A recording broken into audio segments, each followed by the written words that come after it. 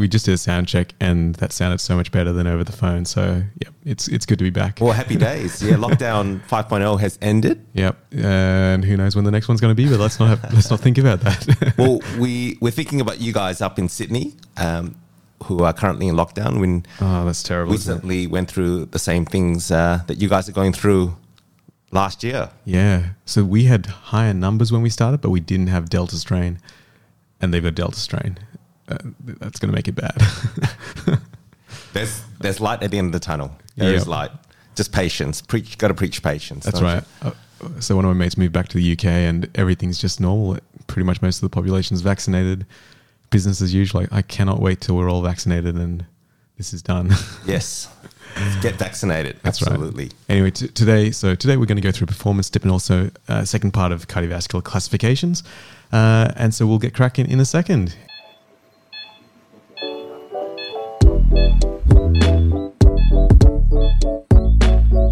Hi everyone and welcome to Anesthesia Coffee Break. I'm Lahiru. And I'm Stan.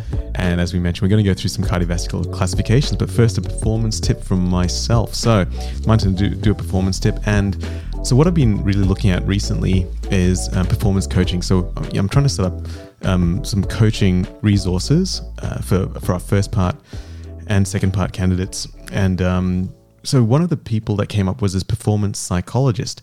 And so I've just started reading her book. And I think it's called How to Ace Your Medical Exams. And what's interesting about that is that it really talks about having a very structured approach to your study. So not too much variation.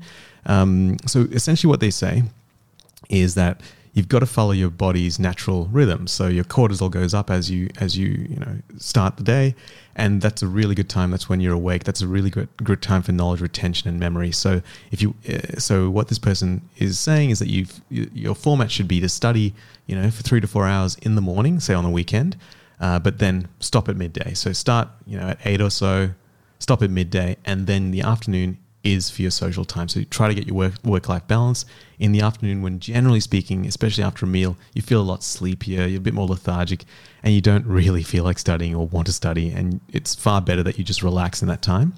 And then in the evening, you then try to study again. But this time, you're still a bit tired. You're fatigued after the day.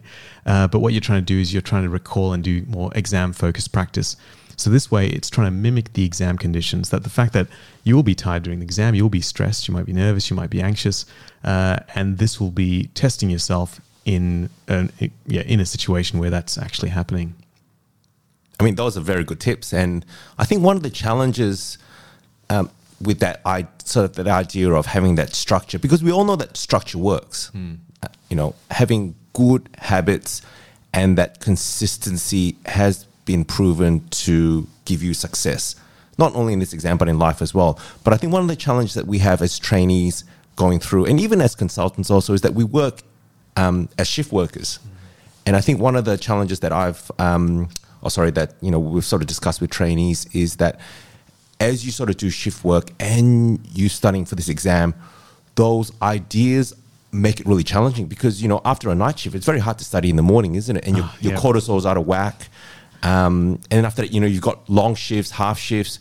It's like, what do you think are some of the strategies around that? Yeah, so, one of the good things, when you're training, the majority of your hours in some hospitals are from midday till the evening. So that actually does leave you with some time in the morning to study. So that's good. If you're doing a day shift, there's always the ability to wake up just 1 hour early. And often what's said is 1 hour in the morning is worth 3 hours at night. So if you can somehow motivate yourself to, maybe you can meet up with a friend, you can say, hey, we're going to test each other at work. We're going to get to work early and meet up, have a coffee, reward ourselves and just sit down and get stuff done. I think that's a strategy if you've got a day shift, starting at 7:30 or 8. But yeah, I think the night shifts are really difficult because let's say you've got a really busy night. You're just going to get home and sleep and your cortisol's all out of whack. And I think a lot of what I did on night shifts was, if I could, during the shift I'd study, but also I'd do things that needed as little attention as possible. So maybe I was trying to memorize tables or just write out some tables or do MCQs. So during not the rare occasions, but the night work shift rosters, I would then just do MCQs rather than the active recall type stuff. I think that's really important. What you sort of say in terms of what you sort of do during working hours is sort of the additional stuff. I think one of the mistakes that trainees make is that they think they can complete set tasks during work time. So, they think that, I've got a night shift. I'll be able to do, these SAQs or learn these objectives. But what they sort of fail to recognize is that sometimes it's going to be a busy night shifts. And I think that disappointment of not being able to complete that task really sets them back. And I think what you sort of say is important is that, you use that time as bonus time to go through, things that don't sort of require that much structure, but, like, as you said, MCQs or just little, go through your categorization tables, which we're going to go through. Oh, yeah, that's right. Just, little things just to sort of remind you. And that way, you feel like you've actually completed something during the night. And the thing is, at the end of the day, if it's been a busy night, no big loss. Yeah. But at least, if you've had a bit of time and, you've been able to sort of go through that, that's fantastic. So I think that's a really good tip, La. Yeah, no, exactly. Bonus time, but not confirmed study time as part of your test. That. And I think the other thing about night shift is that know that it's a temporal thing. We're not on nights forever, and we don't do these evening shifts forever. So I think, having that idea of that structure should be the majority of how you plan your whole study timetable, but certainly have that flexibility in there for when things are going to change in terms of, your night or evening shifts, which are going to be long. But as soon as you can, revert back to those good habits, which you talked about. And I think that will sort of lead you to success. Hopefully. Cross fingers. Yeah, that's right. Great.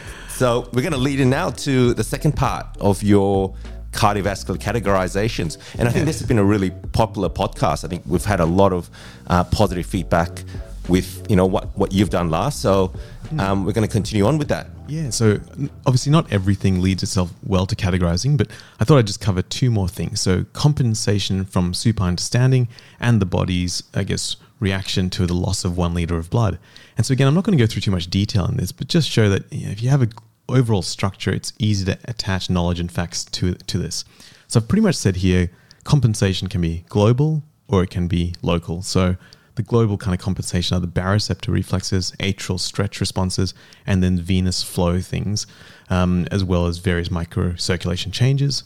And then local changes are cerebral autoregulation, but essentially every part of the body has certain types of autoregulation, myogenic autoregulation, as well as metabolic autoregulation and increased O2 extraction.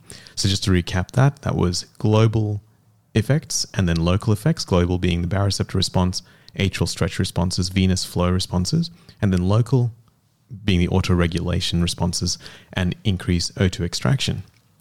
So just to go through a bit of that, in just a little bit more detail, again, you'll have to know a lot of detail for this in your exam, but this is just to cover it in a broad sense. Your baroreceptors will obviously see a reduction in the mean arterial pressure, and that's sensed. They then decrease their rate of firing, which results in an increase in sympathetic nervous system discharge and a decreased parasympathetic nervous discharge.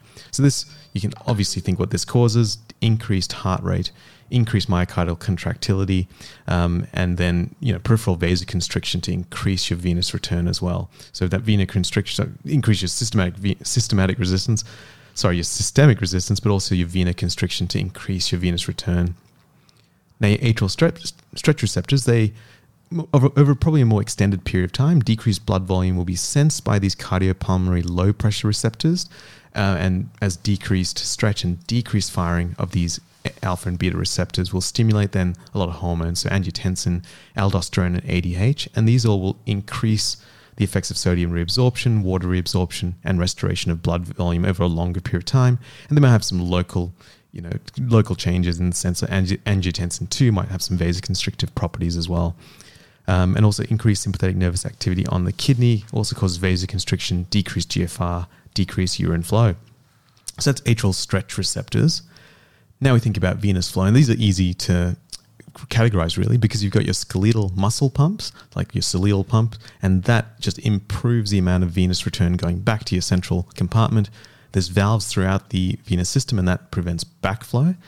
And then as you breathe, you've got the thoracic pump. So, imagine breathing, you've got this negative intrathoracic pressure that then increases the amount of venous return. They'll move up to the chest.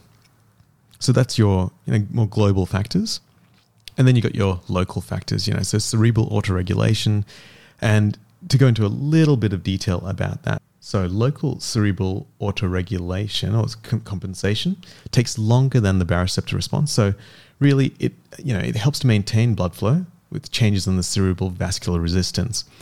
So you might get these, myogenic mechanism that occurs. So decrease in blood flow on standing causes this myogenic mechanism. So the cerebral vessels reflexively vasodilate, and then decreased flow also reduces transmural pressure and the radius of the blood vessels in your brain, and this reduces wall tension as well. And this might cause reduces calcium influx, which then causes vasodilation and increase in blood flow back to baseline. So this mechanism occurs, and you might have seen that graph where there's a plateau from around a MAP or a CPP between 50 and 150 millimeters mercury. That's really good. I really like that. And where I think this is important in our practice in anesthesia, we don't really go from supine to standing, but we go from supine to sitting for some procedures. Absolutely. So you do a lot of shoulders, and that's a very common thing, isn't it? Correct. So I do a lot of shoulders, and the shoulder surgeries that I sort of assist with, they're all done in the sitting position, 90 degrees. Mm-hmm. And one of the things that I do is that prior to them sitting up, mm-hmm. So my technique is I do it with a block and sedation. Mm-hmm. And what I notice is that if you have the patient sit up while they're sedated, it's very different than sitting up when they're fully asleep. So a lot of the technique for this is either done with a full general, or you can either do it with, as I said, with regional and sedation. If you do it with a full general, what I do notice is that all those things you talked about in terms of those compensatory responses, they are all ablated. They're so much worse, aren't they? Yeah. And so if you have an arterial line in and you sit a patient up from supine to the sitting position up to 90 degrees, you will see them dump their blood pressure. Mm-hmm. And all those things you talked about, the baroreceptor reflex, the atrial stretch, the venous flow, they're all ablated. So you actually don't see that compensatory response. Mm-hmm. Or you might actually see it, but it will be delayed. It's certainly not as quick as when a patient is sedated and you actually have them sitting up and they're still conscious, they're still talking to you. And then after that, that's when I sort of get them into a deeper plane of anesthesia. I can imagine that being a first part question, quite a practical application of this. You've got a patient anesthetized for a shoulder replacement. You go from supine to sitting.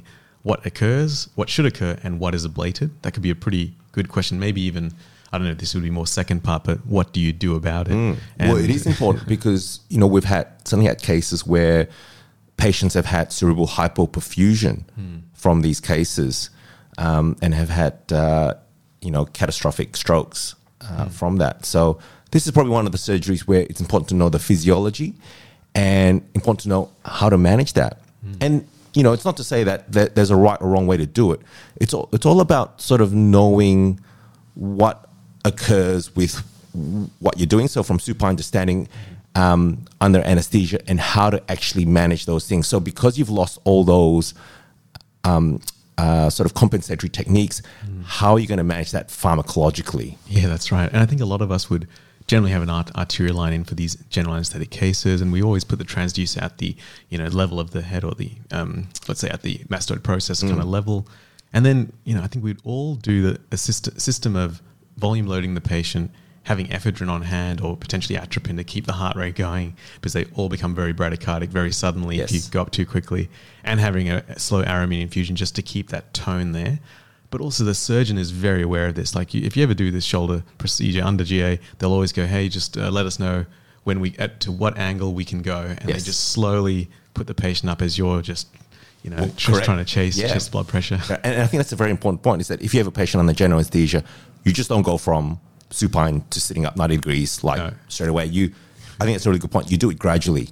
Yeah? Yeah. And then sort of with your technique for ventilation, do you do it spont venting, or do you do it with a relaxin GA? Almost always a relaxin GA, but definitely there'll be a decent advantage to having this done with a spont vent GA. I think because I don't work with the same surgeon every time. I'm never that sure about how long this operation is going to be.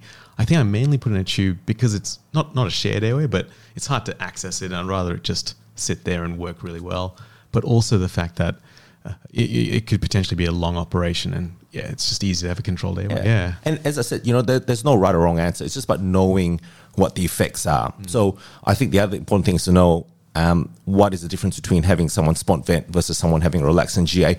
Now, you did sort of mention that, there might be some advantages with a spont vent GA versus a relaxant GA. So just for the audience, what would be the issues in terms of the cardiovascular effects having someone with a relaxant GA during IPPV? Like, how does that affect the cardiovascular system? Absolutely. So essentially, once you have relaxant general anesthetic, you're going to have to give positive pressure ventilation.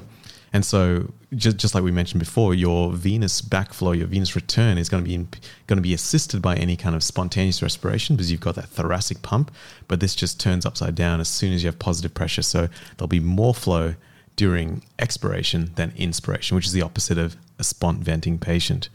I think that's really the major problem with this, aside from all the other problems of paralysis causing decreased FRC and potentially other hypoxemic issues. But really, I think the main thing for blood pressure is that. Yeah. That's a really good point.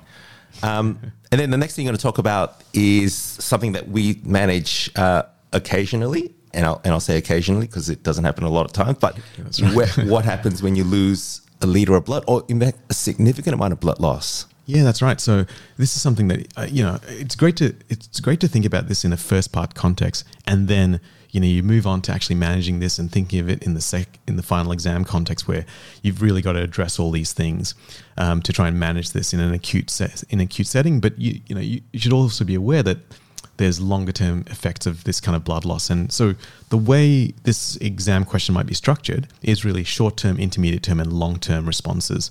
So loss of 1 liter of blood loss, what is your physiological response or your cardiovascular physiological response? And the way I'd categorize it is basically short term, intermediate term, and long term. So in the short term, you've really got your baroreceptor response again. It's your increased sympathetic nervous system, as we mentioned before, increased catecholamines, adrenaline, noradrenaline. You've got increased peripheral vascular resistance, as well as increased venoconstriction, vasoconstriction to try and maintain pressure, venous return, and perfusion to vital organs. There's also this redistribution of blood away from the cutaneous and splanchnic circulation. So you can definitely get these autotransfusions from some of these various organ beds. I think the spleen can autotransfuse as well as this splanchnic circulation, as well as the liver as well, and potentially even the lungs. There's also stimulation of catecholamine release from the adrenal glands, which produces then an increased systemic effect, in addition to that peripheral sympathetic nervous system effect. So you've got the nerves acting on the vessels, but also you've got adrenaline circulating more in a hormonal sense as well. You've also got vasopressin released from projections from the nucleus of the solitary tract of the hypothalamus. So increased vasopressin, again, very much a noradrenaline-like substance attached to, I think it's V1 receptors in the vessels to then increase tone. And then finally, stimulation of renin release by the sympathetic stimulation of your kidney due to that low renal perfusion. These are really a constellation of these kind of systemic, hormonal and sympathetic nervous system effects, but you also then have decreased vagal responses as well. In the immediate term, that's where you get more of the hormonal type responses from the kidney. So, imagine renin secretion in response to this causes vasoconstriction by angiotensin effects, increases sodium retention, as we mentioned in the previous section, by aldosterone. Vasopressin also, again, attaches to V1 receptors, increases water retention by the V2 receptors. So there's a whole bunch of vasopressin effects. And then venous hypertension decreases atrial natriuretic peptide secretion, which then causes decreased renal blood flow and decreased urinary and water and sodium excretion. So decreased urinary water and sodium excretion. So really you've got this net effect of lower urine output and more sodium retention. And you imagine that you can really try to put all of this in a nice little graph showing renin, angiotensin to aldosterone as a system, as well as your other hormones, vasopressin, causing all of their effects. In the longer term, really, this is mainly due to EPO. So if EPO will then stimulate red blood cell production and try to defend the volume state or the overall volume state of the body as well. So that really is just a brief summary of the immediate or short-term effects, the intermediate effects, and then your longer-term effects. And that's really good. And I think the other important thing to note is that when you do have blood loss, the immediate response to that is from the decrease in extracellular fluid volume. Because the other thing that the body also responds to is osmolality. And I think, as you've noted, it hasn't changed yet. So, one of the things that I think that people sort of make a sort of misjudgment on is that, someone with acute blood loss, if you were to check their HB and they haven't been resuscitated enough, your HB is actually going to be absolutely normal. Yeah, very, very normal. So, because remember that when you check out HB, it's concentration. So, if you haven't actually replaced anything, often you might actually get a HB which looks fairly sort of normal despite having significant blood loss. And it's not until you replace that blood loss with, if you replace it with without blood products and you replace it with crystalloid, yes, what you will see is a dilutional effect where your osmolality actually drops. Yeah, absolutely. And I think the other important to note is that even though your body responds to osmolality, it's actually the pressure or the volume that actually overrides osmolality for cases like shock. So I think in sort of short sort of low to medium changes, osmolality actually is very well controlled and overrides pressure and volume. But in periods of shock where the main protective mechanism is to maintain cardiac output, your baroreceptors or your volume actually overrides osmolality. That's a really good point. Yeah. So look, I think in terms of blood loss, like what kind of cases would you see commonly where you'd see like a liter of blood loss happen? Yeah, I think the most common is probably if you have cesarean sections where 1 liter blood loss is not that uncommon. That's still called a PPH. It's called a PPH, isn't it? I know. But it seems to happen reasonably commonly, unfortunately. And when we say commonly, it's not we say it more commonly than what we would normally see in sort of other cases. That's right. We're not saying that. We're not being alarmist. We're not saying that every single case that of cesareans that we do ends up in PPH.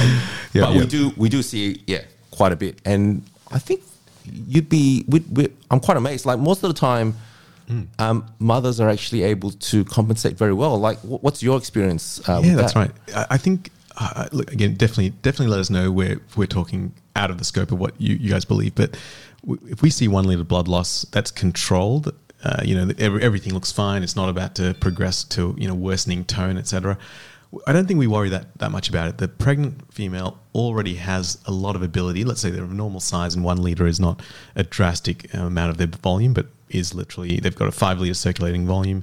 1 liter is really well defended. You've already got the decreased HB and increased blood volume itself of a pregnant woman, and there's a lot of things in place that allow this volume to be defended really well. Especially when that problem is now solved. There's no ongoing bleeding.